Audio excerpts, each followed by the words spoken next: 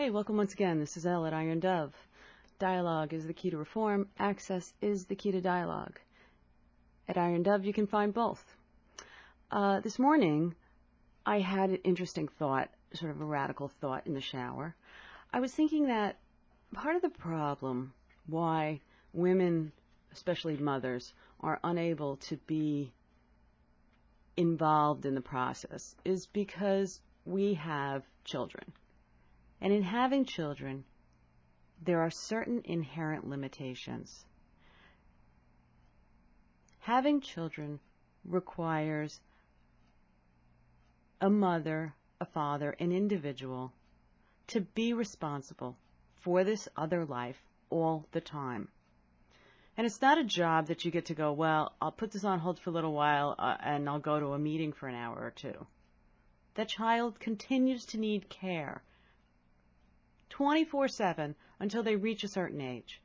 And that's the limitation. It's very specific limitation. And the underlying problem mothers have is childcare.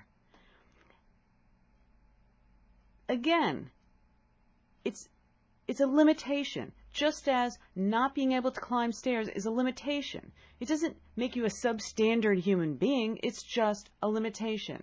And it's not a few people that have this limitation. It's 5.4 million. It's an entire occupational group that have this limitation. And they're not addressed. And it is not addressed. And the reason that we can't be involved in the political process, and the reason that certain legislation hasn't been enacted and hasn't been passed is because the people that it affects don't have the opportunity, don't have the means, don't have the time to be able to be part of the process because of the limitation that we have and the fact that the federal government makes no provision. And I started thinking about other people in society who are unable to do certain things and how the country has made accommodations for them. And in particular, it came to mind the Disabilities Act of 1990, the Americans with Disabilities Act. And so I took a quick look this morning, and this is what I found. Back up for a second. Before I give you my findings and revised version of the American with Disabilities Act as I see it relating to mothers, let me just give you some background information about stay-at-home moms, the profession of stay-at-home mom, and that as opposed to other professions, so that we have some basis of comparison. A report entitled America's Families and Living Arrangements, 2003, the U.S. Census Bureau did its first ever analysis of stay-at-home parents. 5.4 million moms and 98,000 dads that are stay-at-home parents. I would call that a minority to the entire population of the United States, but in the same breath, it's certainly a profession that many people are involved in. Oh, let's see how many lawyers there are in the U.S. Hold on. Okay, so I'm trying to find out some information about statistics because, as I mentioned, 5.4 million moms and 98,000 dads are stay-at-home parents. And, when you give these numbers, what does that mean? Is that a lot? Is it a little? It's a big country. What does that actually mean? And just so that we can have something to measure it against, if you want to consider a stay-at-home mom as being a profession, okay, and I would say that's a profession. I certainly work hard. Other professions that you might want to compare it to, for example, 512,070 lawyers in the United States. And is that a little? Is that a lot? Well, let's measure that against another profession that we can all understand and appreciate. A dentist. Everybody has teeth, right? There are 98,800 dentists in the United States. So that's like a comparison of society-wide. What does it mean to have 98,000, 512,000 in a profession, okay, versus mothers, stay-at-home moms, 5.4 million. It's a lot. It's a heck of a lot more than there are lawyers, a heck of a lot more than there are dentists. I mean, I don't know what the top profession is because they don't give those kinds of figures. I'm sure that if you had some really groovy computer program, you could figure it out. But let's see. Data entry keys. Let's see how many data entry keys there are. 322,000. There's a lot of data entry keys, more than there are dentists, and but less than there are attorneys. But way less than there are mothers. Short order cooks. Here we go. 223,780 short order cooks. Clergy. 37,630. Barbers. 17,680. So that gives you a kind of an idea of some different occupations, and how many people are in these occupations. So when I say 5.4 million, it's a really, really, really, really, really, really, really big number in comparison to what's the kind of amount of people that are in these other occupations. Obstetrics and gynecology, 19,510. Doctors that deliver babies. And yet, there's 5.4 million moms. Stay-at-home moms. And it's not considered a profession? I mean, this is the problem. This is not even proportionately a minority of the population. If you kind of look at it in a sense of it's an entire class of occupation that is discriminated against. And I'm going to go back now, and I took a couple of seconds, and I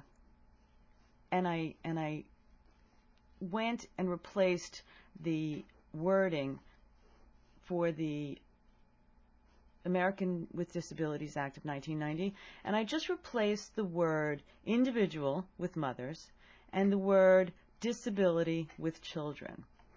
And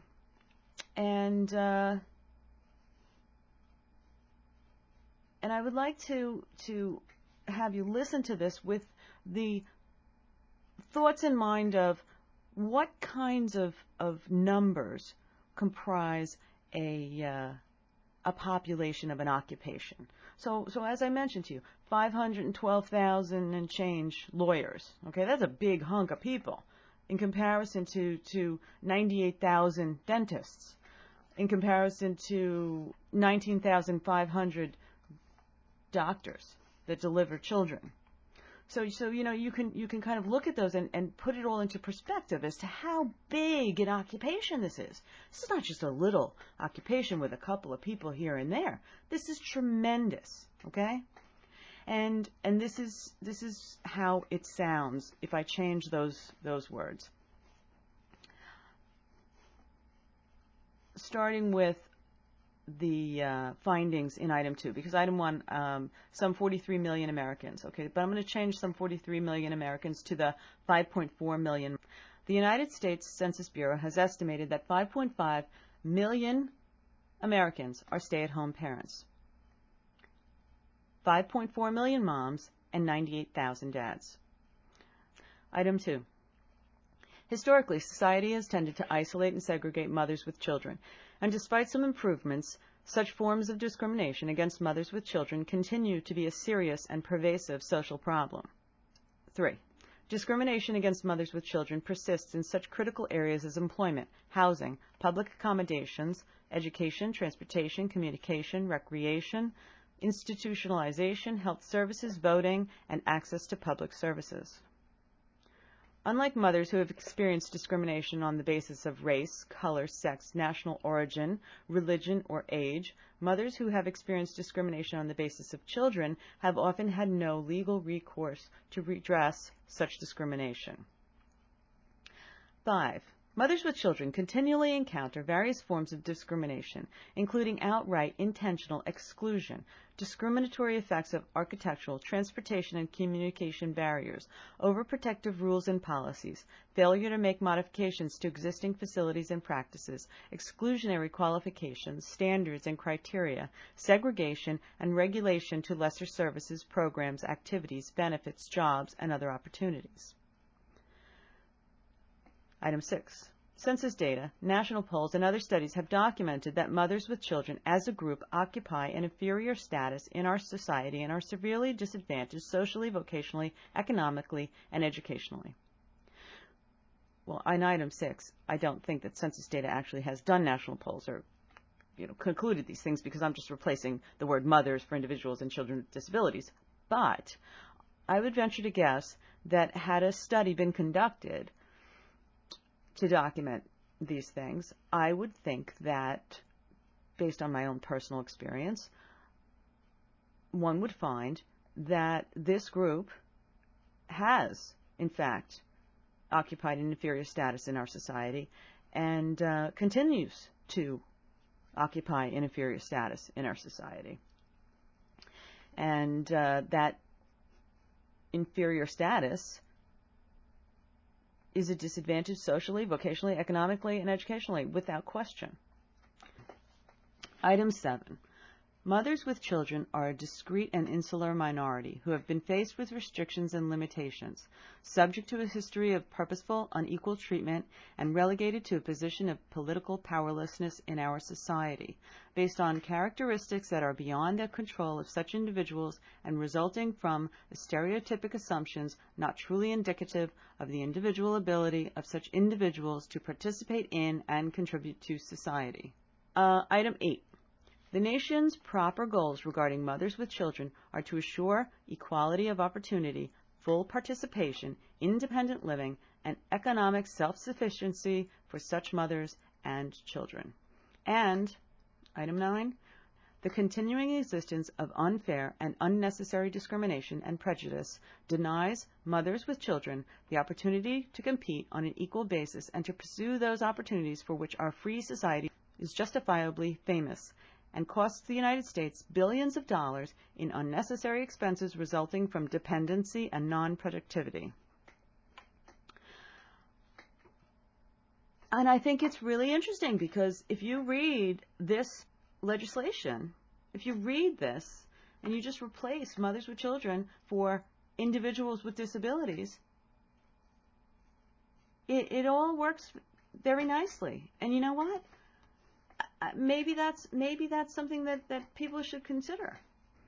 All right, I have a lot to say on this, so I'm going to stop here for today, and I hope you'll just think about this little bit of information that I presented with regard to the Americans with Disabilities legislation and with regard to the percentage of mothers as an occupation. And talk it up. Let me know what you think about what I just mentioned and how I read this and what you think about it. And I'm going to give you the rest of the piece tomorrow. So stay tuned. Come on in tomorrow and hear the rest of the story. Until then, this is Elle, signing out.